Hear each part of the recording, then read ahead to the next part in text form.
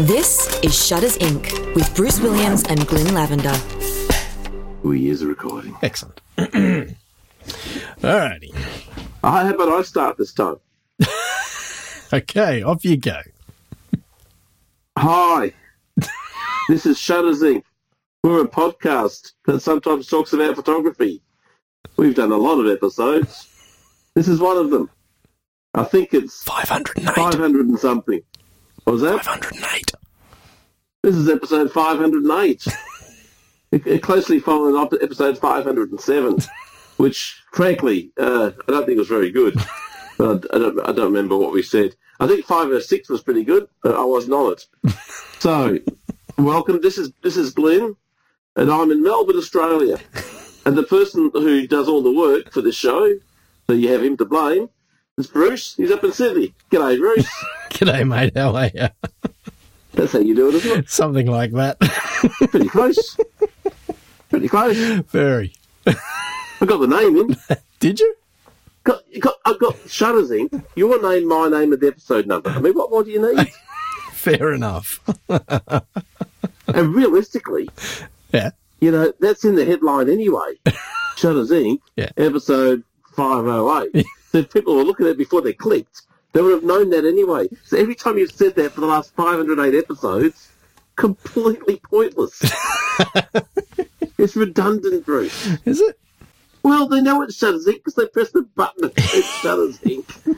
And the thing at the top said what number episode it was. Okay. And there's these doofuses pictures of me and you up there. So, you know, about the only time is this will be like, oh, today we've got Glyn and no Bruce.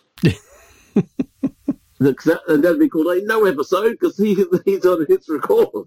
That's right. So how have you been, mate? Been good? It's been a week. Really? Is that W-E-A-K or W-E-E-K? Yeah. Or both? It's been a week. Really? The book that I was all excited about. Oh, yeah. Yeah, I'm not excited about that anymore. Oh, how come? I am so frickin' over it. Yeah. Can't talk out of shop, but let's just say it has dragged on a whole lot longer than it should have, and I'm over it Talent now. issues. So I told you I should have recorded it. Yeah.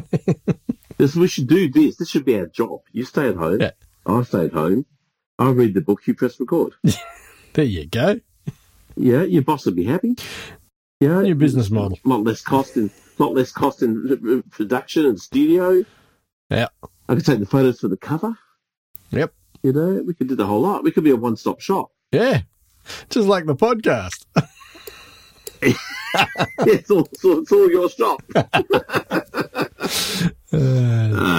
Yeah, so it's been a long week. What was the book about again? I can't remember. Oh, a serial killer. Oh, really? C-E-R-E-A-L? Yeah, that's the one. Yeah. Yeah, he got killed by Kellogg's. That's it. So anyway, and then there was the extra frustration of there are 2 product recalls on my Yamaha FJR 1300. Really? Yeah. 2? And so I got in touch with this fairly large motorcycle store in Parramatta in Sydney who are a Yamaha dealer. And even though I didn't buy the bike from them, I said, look, I want to get these 2 product recalls done by your team because I know that you have already done many other bikes for these product recalls, right? So I know that you know what you're doing. So we had organised that I would drop the bike in last Saturday and they would start work on it on Monday. It was going to be a 4-day job and they should have been finished it today, Thursday, as we're recording this.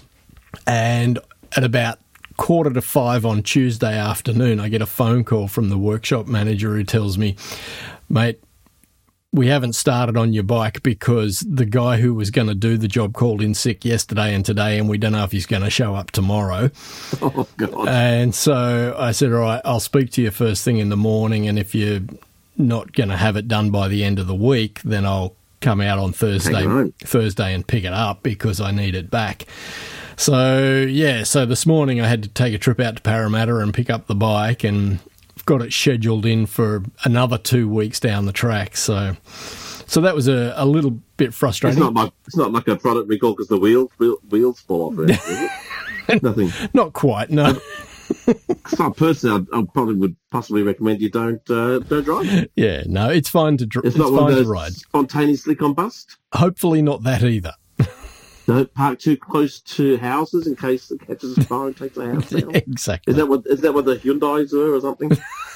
That was the Samsung Galaxy 8. Samsung Galaxy. No, that happened to a couple of cars though, and one of the recommendations were to not park it too close to a house. Really? In case, yeah. This was like a couple of weeks ago. Oh, okay. So it's one of those. It might be the Hyundai electric Kona and one or two other ones. Right. There's a problem with the batteries, and so it's really a Philips problem. So Philips makes the batteries. Oh, okay. Part of the recall recommendation was not to park too close to your houses. Wow. Okay. So, wow, yeah. There's been like 2 in all the world that's gone on fire. Yes, right. Small. Yeah. But yeah. Just I thought it's quite a funny part of the recall. Yeah. Don't park too close to the other things. Not to be used for indoor or outdoor use. Right. Just to stay safe until you can get a recall, don't use it at all, Bruce. Yeah. So two recalls. Yeah. That's not good. So one's for the second gear, so that and that's why it's a 4-day job, because they've got to take the entire gearbox apart and replace one cog in the gearbox. And then the other one is to do with the rear brake. But neither of these things has caused any issue with my bike, so I don't feel like it's essential, but if Yamaha wants to do it and they're going to pay for it, I'll let them do it. Yeah. So, and if you don't do it and 10 years down the track you want to go sell the bike and they can tell it hasn't been done, then exactly. Good move. So anyway, so the week from hell. But we do have to celebrate.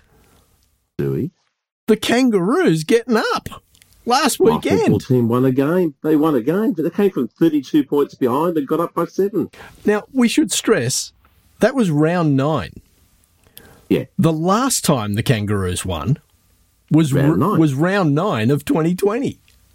Yeah. You went a whole season without a win. It's like 283 days or something.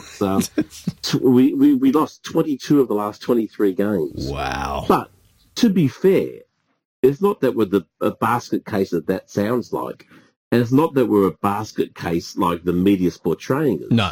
It's simply the fact that, that last year they were in lockdown, which was hard for everybody. Of course, yep. And they were away from home, living in motel units or whatever, in a different state. But last year we had 17 injuries and only had like 5 other players to pick from. So we had most of our players are out. Yeah. Yep. This year we've got 17 injuries. Wow. With things like kidney lumps that could be cancerous, bizarre injuries like torn pectoral muscles, which are like a 3-month injury. Just really weird stuff. But our core of experienced players are like 3. We've got like 3 experienced players in the team. So it's understandable. For sure. So, that whole thing about good, we're getting good gains into young and new players, and they get which is great. Absolutely. And of course, at the end of last year, our coach tried to kill himself. Yep. And so it left the club. But the week before he did that, they got rid of 13 players, and another 2 followed us. So 15 of our 42 list, which is very substantial portions. Yeah, it's like 10%. Then they get a new coach, all these new players, and then all these injuries again. And the coach is trying to teach a whole new game style. And it's not just the new coach. All the coaches went. All the fitness staff had to be reduced because the caps for non-playing personnel, the financial caps have been reduced. So they have like 1 physio, 1 doctor, 1 support person. All the support network that coaches used to have almost doesn't exist. Wow. So everyone's working under extreme pressure. Yeah. And then having to try and learn. So they had all these new coaches come in who had to learn what the new head coach wants. And then all the players have got to learn what the new coaches want. And then all the coaches have to learn what the players can do. Yep. So it takes time to start to gel. Absolutely. So I expect this to be a basket case for a good another year. Yeah. Because it's a long, slow process to, when you're coming up against hardened men and massive, massive, strong body, So anyone who doesn't know Aussie rules football, the athletes are some of the fittest, hardest, toughest athletes in team sports in the world. Yep. And the impacts which they suffer is substantial. Yep. So you put young kids. I took a screenshot of my TV screen on the weekend. There's one of our young, hot new recruits. Looks about 12, right? Standing next to him. He's got to man up against this player from Hawthorn who's all muscles and tattoos and like a shaved head. So I took the screen capture and I said, Dan, are you available to babysit me tonight? It looked like a kid and his uncle, It's just, and then he's going to play against this guy. Yeah.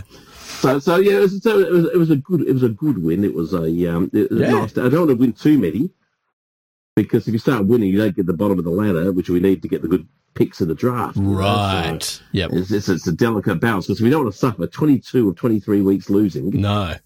To then lose the potential best player in the draft because you won too many games. Yeah. You'd rather suffer for another dozen games this year and get the best talent in the land and build from there. But it was nice to see a win. Absolutely. So, good to see the process coming together. For sure. And your mob won too, didn't they? Yes. Yes. Yeah, I remember. And I'm actually going to see my mob this Sunday. Are they playing in Sydney? They are in Sydney this weekend playing GWS. How awesome for you. Yes. That's a pretty rare. We get two West Coast games in Sydney this year. We get this one this weekend against Giants, and then we get another one against the Swans. I think it's early July. So I'm going to get to see two games, which is payback for last year when we didn't get any West Coast games in Sydney. Yeah. We didn't get many games. We didn't get any games in Victoria at all. You couldn't go to football at all. Yeah, exactly. So anyway, how has your week been? My week's been okay. Yeah. Before, I'd like to dedicate this episode. Oh yeah. If I could, and this is I know I was going to do it earlier on to the North Melbourne Kangaroos. No, this is a serious one. Okay. Not being frivolous for one. Okay. But we're recording on the 20th of May. Tonight marks the 21st anniversary of the death of my mate Mark Bateman, who was a police officer, right, and died on the job. So let's dedicate this one to all those people who put their lives on the line for the safety and health of others. Absolutely, I'm completely behind that. Where was he serving? He was in Melbourne, right? He was in a pursuit in a patrol paddy wagon in a van. Yep. And they went around the corner and slightly clipped the car and went sideways, and the car went sideways into a pole. And the only part of the car that hit the pole was the part where the passenger, where the driver of the passenger sit. The rest of the car was pretty much undamaged. So, wow. Yeah. So Mark Bateman and Fiona Robertson, senior constables. Right. Mark had. His daughter Daisy, who actually plays for North Melbourne Football Club these days. Right. She was 1 month old. Wow. And had another young kid at home, and Fiona, the other constable in the car, had been married a couple of weeks. Oh, jeez. And how did you know Mark? I grew up next door to me. Oh, right. And the funny thing is, I hadn't seen Mark since he died. Yeah, funny about that. I hadn't seen any of the Bateman family. Yeah, so they used to live next door. And I went to the football. I took the girls to the football to see Daisy Bateman's 21st. Sort of a, thinking of him kind of thing. Yep. Knowing that he couldn't be. Just doing my little bit. Sure. And because of COVID, you get given particular seats. You have no choice where you sit. Oh, okay. Yep. Where they tell you to sit. So we sat, and it's all separation in those days. It was a month or two ago. It was all keeping social distancing. So it was about 2 rows. There's an empty row between us and the next lot of people. And the next people behind us are holding this big, it happened to be Daisy Bateman's 21st birthday, as I said, holding this big flag saying, "Happy birthday, Daisy." And looked around, and there's this guy sitting there, spinning image of Mark. Oh, wow. And it's his brother, his younger brother, who I grew up with as well, of course. And I hadn't seen him in like 30 years. I've turned around and just to make sure, I said, "You're a Bateman, aren't you?" And he goes, "Glenn." He hadn't seen me at least at least 30, 35 years, and he would have been he probably would have been 10 himself at the time, or 12. Yeah, right. Recognise me. So I'm not sure if that's a good thing or a bad thing, Bruce. But that sounds kind of cool. So anyway, so tonight, it just came up on my Facebook feed today, just before we're recording. Yeah. It's feeling a little melancholy, so I thought we'd put it out there. And if you happen to live in Portland, Victoria, your helipad, your emergency helicopter pad at the hospital is named after Mark. So Yeah, right. thank you to all those who do what they do.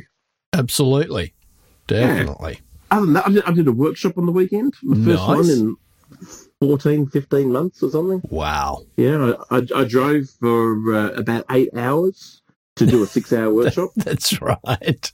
Did you end up in the right town, though? Eventually I did. But here's this. Get this. This is how far to country Victoria I went, Bruce. Yeah. I was so far in country Victoria that I saw a man wearing a cowboy hat, non-ironically. Nice. Bang, way out in the countryside. It's like, this guy standing in front of me at the service station. It's like, look at that way out. It's not something you see every day. Yeah. So I was somewhat rusty. Yeah. Couldn't remember what, because I did the normal thing. I don't bother looking at the slides before I go to the presentation to remember what they say. So every next slide was a surprise for all of us, which is pretty good. Excellent. And and I have things in my presentation like it'll be just like a 3-word slide, just 3 words on it. Yeah. And I'll be going, gee, I wonder what comes next. So they kind of got that I was a bit rusty, so that was pretty good. And the day went well. Yeah, the model showed up, so she was my favourite kind of model. Yep. I tell you, I was tired afterwards. Oh, man, I had to drive home. I had to have 2 nano naps on the way home to make sure I didn't drive off the road. Yeah, right. Wow. Yeah, because it was night time by the time I was driving home. And one of them I actually, don't tell the missus, but I actually nodded off whilst driving at 110 kilometres an hour. Oy, oy, oy. Woke up and pulled over the nearest, and it wasn't one of those just tiny little fall. It was a good. Wow. Well, not quite. That's not good. We're close enough. No, it wasn't good. So I pulled over and had the 20-minute nap. Yeah. But I had to have 2 of them on the way back because I was that tired. Yeah, right. But it got home safe and sound. That's good. And all fine and dandy. So yeah, excellent. That's it. That's my week. Yeah, I am booked to be a lighting specialist for a shoot on Monday night coming up. So after I set up all the lighting and provide the model for a guy to take photographs for a competition. Oh, okay. So, right. I'll set everything up. He goes click with his point and shoot camera. We do a few other poses and then we all go home. Except for him whose house it is. So it's going to be a bit of a challenge. Right. Yeah. That's a bit underhanded, isn't it? Well, I'm getting paid, so not to me. No, for you it's not. It's all relative. It is odd. Yeah. But then again, not every workshop, but a lot of my workshops, I hear people tell me how they won competitions with the images they shot at my workshops. Oh, really? Happens all the time. Wow. I see people get international awards. Yeah. With photos that, effectively, it's my photo that they pressed the button. That's what floats you. I don't care. It doesn't worry me. It's not. As you say, you're getting paid. That's the main thing. Yeah, I'm not precious about any of that sort of stuff. You know, they could steal one of my photos off the internet and submit it. And I wouldn't mind. Who cares? So that was it. And then I had 2 consulting jobs for Monday and one of them fell through, unfortunately. Oh, okay. One was a lighting. I'm not sure I mentioned it last week. A lighting consultant for how to photograph painting accessories. Right. Yes, you did mention that. Yeah. So it turns out the poor guy is so overwhelmed, and he can't get any answers from the people, his dealers who he supplies the product to for what they need for the website as far as dimensions and looks and so on. So, what? But he's got over 3,500 items need photographing. Oh, jeez. Wow. Oh, my God. So I said, just put them all in a couple of big boxes, send them to me. I'll photograph them all over a couple of weeks. Give myself a nice couple of weeks' wages. Yeah. And but haven't heard back. But I get to sleep in on Monday, which is good. So Because, working so hard. Yeah. It's my youngest daughter's 10th birthday party on Saturday. So excellent. And she's having a party at home, movie party. So I've been out trying to get props and doing all sorts of weird and wacky stuff this week to make it special for her. So after you've had a bunch of little kids in your house, I'll need Monday to have a bit of a nap. Oh, I think you will. Yeah. Yeah, so just trying to convince my wife to go to work in her office in Sydney. So there's no evidence of just how long that nap went for. Excellent idea. Yeah, when they turn it to 4 or 5 hours, there tends to be some objection because nothing else got done. Right. Don't see why. Anyway. Since 2005, Shutters Inc. has been a labour of love. But beyond the time required to produce it, there is also a financial commitment. If you find value in the podcast and would like to help keep the servers running, hit up the Patreon link, which is in the show notes. Even a couple of dollars a month will help. Much appreciated. Now, back to the podcast. So, what have you got to talk about? And then we'll talk about the stuff I want to talk about. Okay, well, I only came up with 2 things today. That's actually why I wanted you to go first, because I think it would. Yeah. So the first is that it looks as though Instagram might be going to bring to market the ability to upload images from your web browser. So for those who like to post to Instagram, and I'll put my hand up there and go, I don't mind every now and again. It's one of the frustrations that at the moment you can only upload via your mobile device. I think a lot of people would like to be able to do some post-production on their photos at their desktop or laptop and then simply upload the finished product from there straight to Instagram. And of course, at the moment, that's not available, but it turns out that they are currently testing it in-house. It's beta only for people who work at Instagram, but it would suggest if they are working on it, then there's a fairly high likelihood that somewhere down the track we will actually see that feature rolled out, which would be good. Well, every now and then they do. I've had access in the past to upload directly to a computer. Right. There is a hack which I use all the time. Really? Yeah.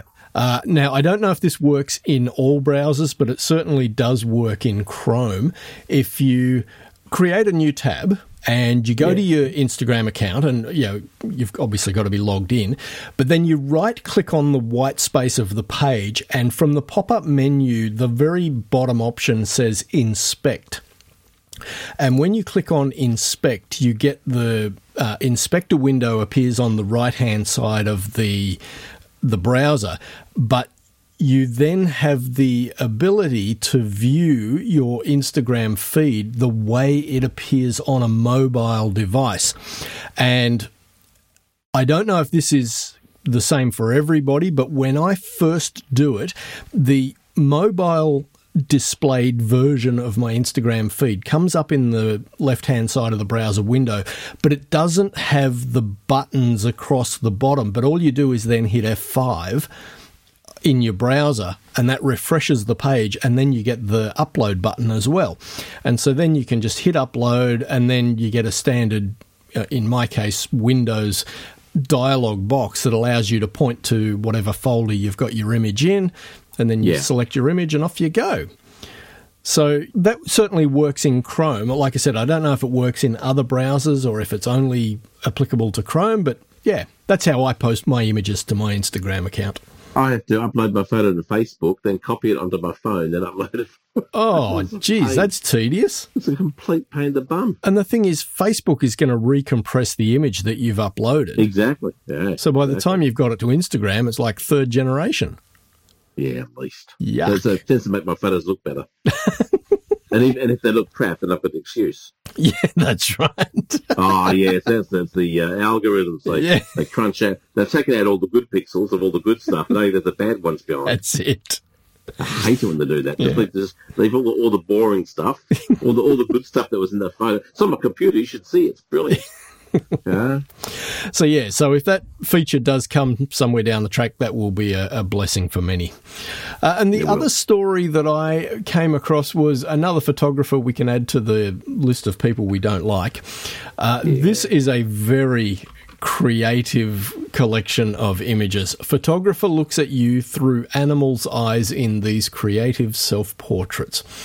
So Flora Borsey is her name, and they are all self-portraits, but with different animals included in the shots, and just, obviously some great post-production work going on here, but very clever.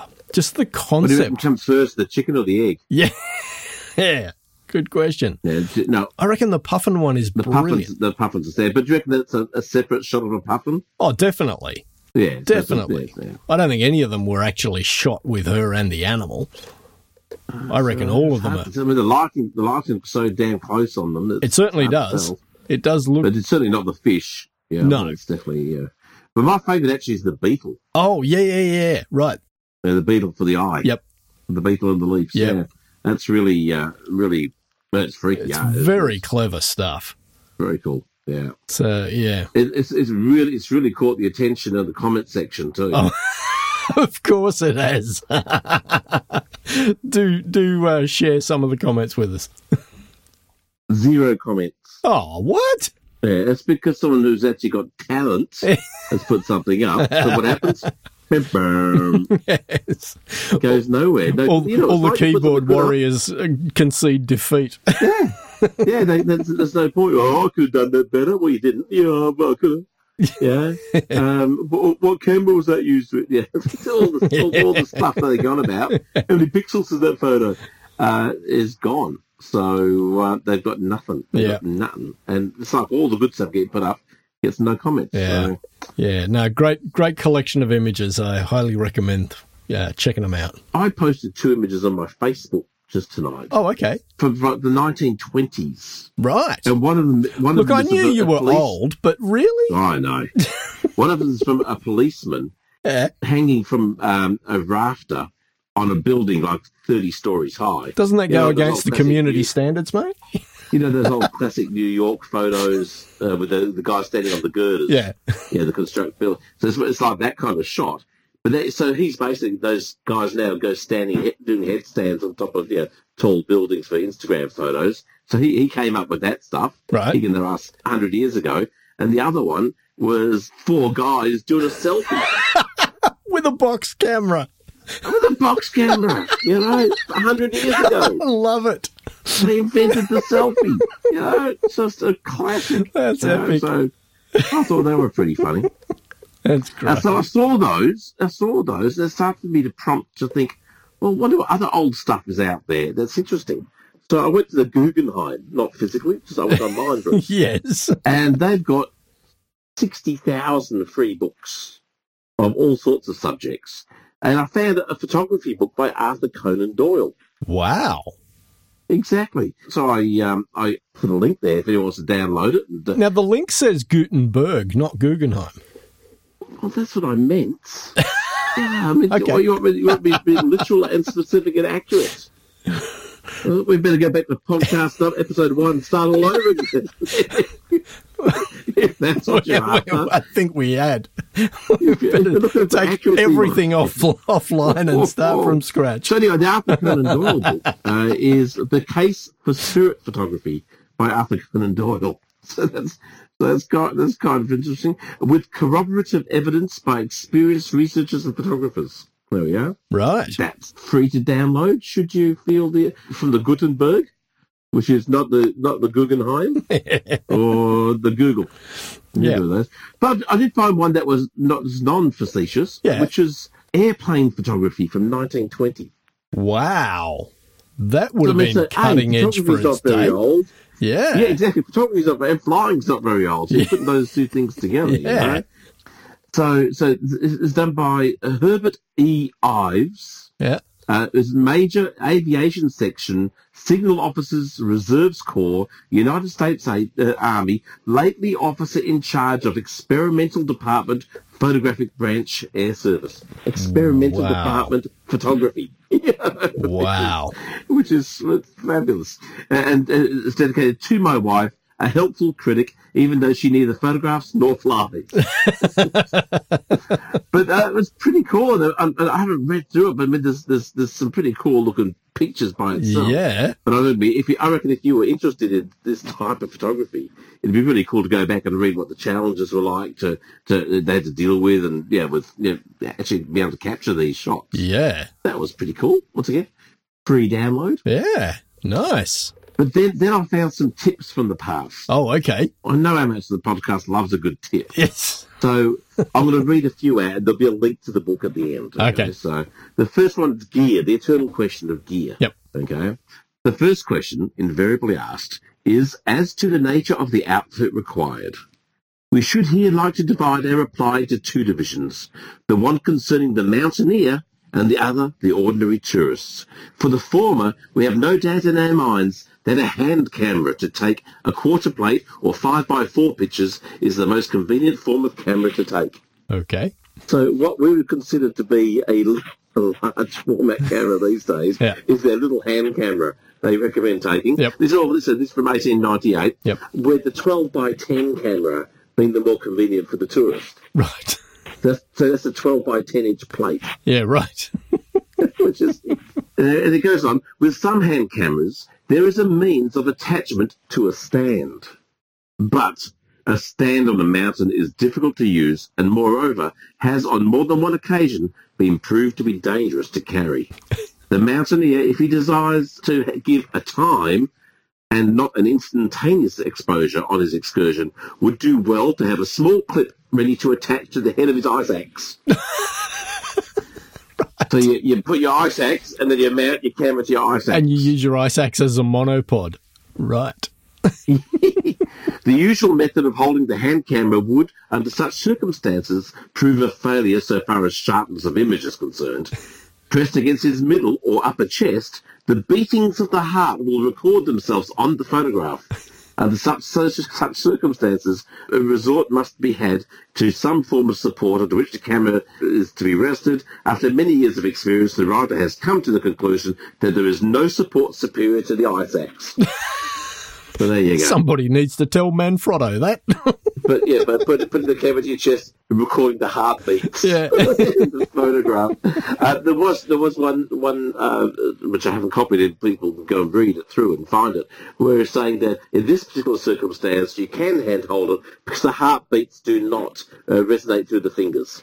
Right. So it'll be steadier. Yeah. I like this one. These are little excerpts as I was going along. Photographers in England are rarely afflicted with breathlessness through exertion. Is he saying they're lazy? Maybe because their mountains aren't high enough. I don't know. But, I think he's saying English people are lazy. That's what I'm pretty picking up on, So here's another. There is not a large proportion of alpine views taken on the mountainside of which one would care to have anything but a memorandum. There's no photos you could take up a mountain that'd be of any worth other than just a snapshot. Clearly not a landscape lover. Surely the point of going up there is to see stuff, not just to go up there. You would have thought so. And then looking at things like composition and how to photograph, I thought was interesting. Right. What was it like 123 years ago? And some of this was really good. So not all being facetious. So this one, when we look at a powerful and impressive picture, we feel at once the sentiment. Our emotions are at once stirred. Subsequently, we recognize objects and facts portrayed, but only when we begin to look for them or think about them. But a gross exaggeration or a very obvious error strikes us at once before we begin to receive sentiments and ideas, and that error or exaggeration once seen is never lost sight of, and the whole enjoyment of the picture is hopelessly marred. Okay. So he's saying, you've got this fabulous picture, and then you've got this one element so incongruent to what you're trying to say in the image, right, that you can't help but look at it. Yep. And it ruins the entire picture because you didn't take the time to craft your shot better. Right. Yeah, which is still a salient point when we're learning photography. This is absolutely the big goal. The big step we have to get past is the crap that we leave in our photographs that doesn't need to be there. Yeah. And it says here, and I love this one. This is probably the best description I've ever heard.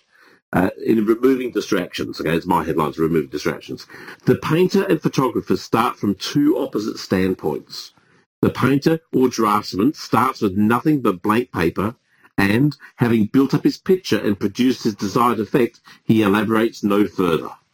The photographer, with his more or less mechanically produced facsimile, starts from the opposite extreme with a transcendently elaborate image from which he will be required to eliminate all such excess of truth as is likely to force the mere facts of the view upon the beholder's attention. Nice. So again, eliminating all that is, yeah. So a painter, you get to choose what you include. Yeah. You just simply don't paint the thing in that's distracting. But a photographer, doesn't have that luxury necessarily. But I would say maybe in the modern day photography we do, because we can see the scene. And I was saying this on the weekend of the workshop. Sometimes we have to include the thing we don't want in the shot to make sure the rest of the composition works. But in the shooting, we know full well in Photoshop we're going to clone that out. Yeah, sure. Yeah. So that's like the painter leaving that element out. And that's his choice not to paint it in there. But we have to take it one step further. But again, it's a matter of seeing what we're trying to say in the photograph and removing all those elements that aren't important in the shot. Yeah. And it's that old saying about the guy who asked Michelangelo how does he carve statues out of those big blocks of marble. And Michelangelo just simply said, well, I just carve away everything that's not the statue. Yeah, which is fairly succinct, but it's true. What makes a great photograph? Well, when you eliminate everything that's not the great photograph. That's right. Yeah. Yeah, just what's left is the great photograph. Yeah, so I thought that was pretty good for some things just don't change. Yeah. Composition, however, now we did go into more detail, but this is how we started. In this, we have one of the first rules in composition, namely that the principal object should be near the centre. And the next most important, near to, and as it were, supporting it. And no object likely to attract the eye should be so near the edge of the picture as to make us instantly conscious of the boundaries and wish to see more beyond. Right. So, everything should be in the middle, and don't have anything interesting towards the edge of the frame. Because, what is over there? Yeah, he eventually goes on, because he's trying to teach new photographers. Right. And he builds up to different compositional ideas. Yeah. One of my favourite areas, of course, was I had to go look at the portraits. Of course. Recommendations for portraits, because as you know. So here's a good tip. I'm going to take this straight into my photography. Right. A headrest should not be used unless absolutely necessary. And few photographers are aware how easily it can be dispensed with, and fail to realise how strong an objection nearly every sitter has to it. So when you're taking your photograph, maybe doing your next headshot, don't put them in a headrest that restricts movement of their head. That's good tip, Bruce. So he says here, it's far better to have an occasional plate spoiled by working without the rest than to make every sitter uncomfortable by its use. Fair enough. Now, of course, back in those days, the exposures might have been 10 seconds long. So hence the headrest, so you don't move your heads. And then when taking portraits in an ordinary room, it is usual to place the sitter near the window. This is good stuff again, by the way.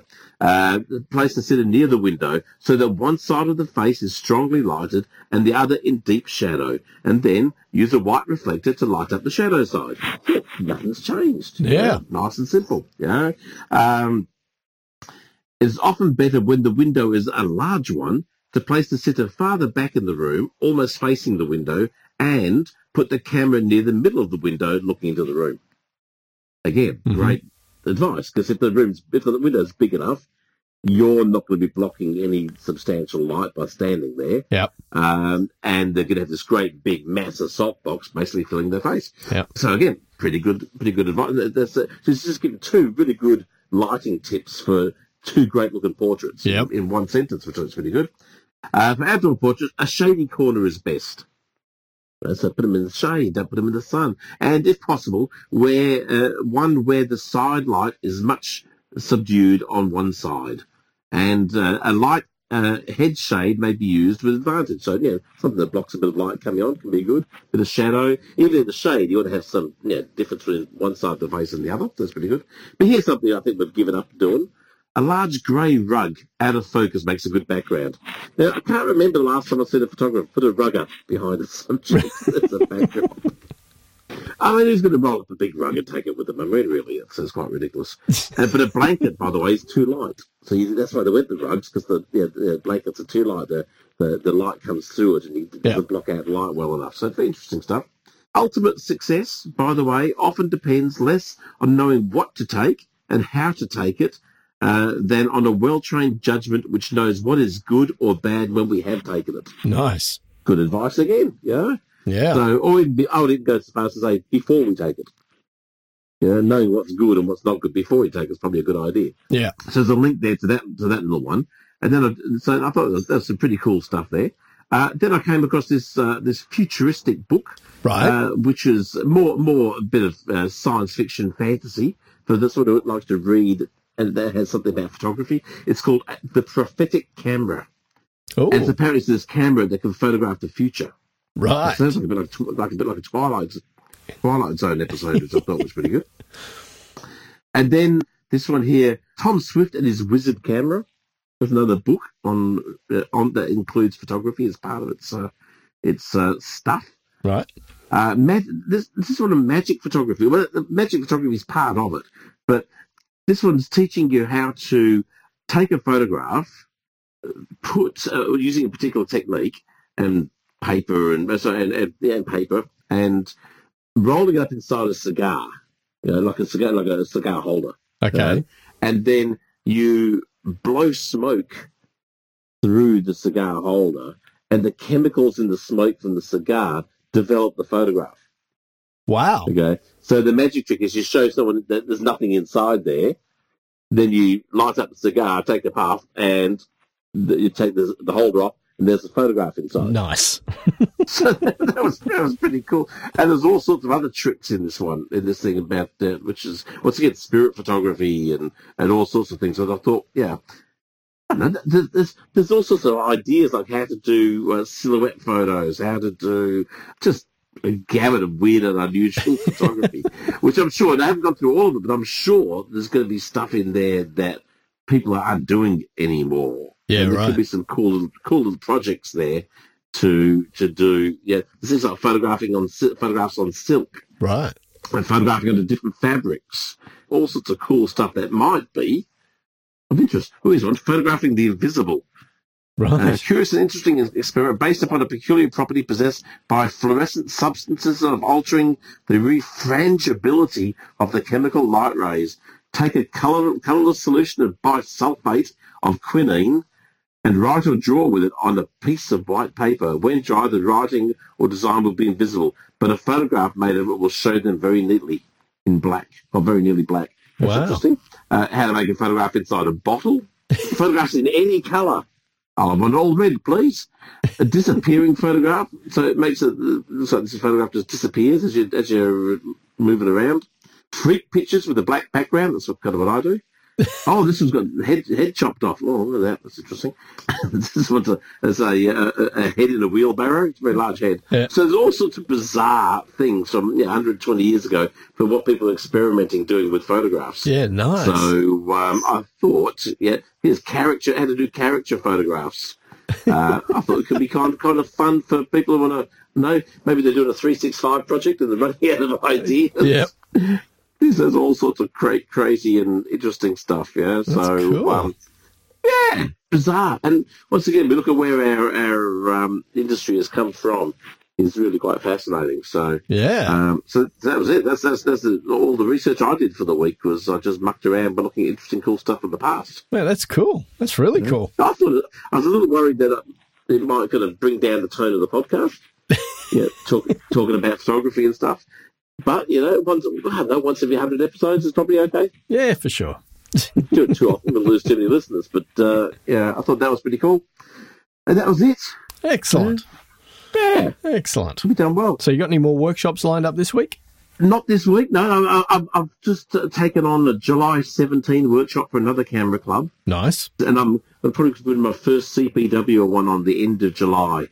I'm contemplating starting them from July. So I'm planning my European holiday. Right. And I need money. Money helps. So I thought maybe if I worked, I could get some. Nice. Excellent. Yeah, no, so it's a novel concept, but we'll give it a shot. Yeah. Yep. That's how it works, Bruce, in this world. Absolutely. Because I tell you, I'm winning though at the cryptocurrency. Are you? Winning. Oh yeah. If it's a race to the bottom, I'm halfway there, Bruce. I'm halfway there. It's certainly looking like the top came a little earlier than I thought it was going to. Oh, it's a mere hiccup. It's a mere hiccup, Bruce. I don't know about that. No, it is. I'm looking at Ethereum now. It's at $3,500. It was over $5,000, a week ago. Yeah. It's down $2,000, but that's okay because Bitcoin was down 30. So it's a mere blip in the road, mate. You watch in 6 weeks' time, it will be back up. Well, we'll see. This is not financial advice, but don't sell whatever you do. Buy if you. I bought in more today. I bought more. If you're looking to buy some Bitcoin, Glenn's got some to sell you. No, I'm buying, though. I'm buying. Right. Okay. I invested more money today. Hey, but the prices they're at. Yeah. Look, I haven't bought in Bitcoin because the amount of money I'm investing is so it wouldn't even buy me a 15th of a coin. Well, it doesn't matter. That's the whole point, though. You can still buy Bitcoin. You can buy it like a millionth of a coin. Yeah, but the problem is the potential return is so small. No, the return is still the same regardless of how much you bought. No, it's not. If I buy let's say I buy $100 worth of Bitcoin, and Bitcoin goes up, doubles in value. Yeah, about $200. Okay, if I buy $25 of 4 coins that look like they're way down, and could triple or quadruple or more in value, because we're talking they're so cheap. Well, if I quadruple instead of double, I'm making more money. Oh, absolutely. I thought you were saying that buying a small amount of Bitcoin is not the same as buying a large amount. I'm looking at retiring, Bruce. I can't afford to buy $10 of Bitcoin and try and hope to retire from there. That's not going to happen. Right. But there's ones that I know are going to be successful based on what they're bringing to market and what they're looking at doing, and they've plummeted. Not just 40%. They've dropped maybe 60, 70%. Well, it's time to buy. Yeah. Especially I've already invested in them, so I'm buying more as they go down. So my overall exposure across all, I've bought one coin 5 times now. Yep. Yeah. So and different drops. So now my overall cost is low. Yeah. Yeah. So when they go up, whoosh, I'm in the fake money. I'm in the fake money. But here's the thing: my wife, she's in the financial world. Yep. She gave me some what she thought was good financial advice today. I personally refused to heed it. Right. A, because she said it. B, because I'm male. Apparently, having your cryptocurrency wallet open and spinning to see if it's changed every 12 seconds isn't sound financial future proofing advice. Yeah, you should maybe just don't look at it every 12 seconds. Right. Yeah. Oh, it's gone down 6 cents. Oh, it's gone up 12 cents. Oh, it's gone down 3. Apparently, that's not a way to invest. Right. Yeah. Unless you're a day trader. Yeah. Yeah. So anyway, so if anyone's got some cryptocurrency they want to sell at 1/10 of what it's selling for at the moment, I'll take it. I'll take it all. Excellent. Beautiful. All right, matey. Will you have a good week? I shall.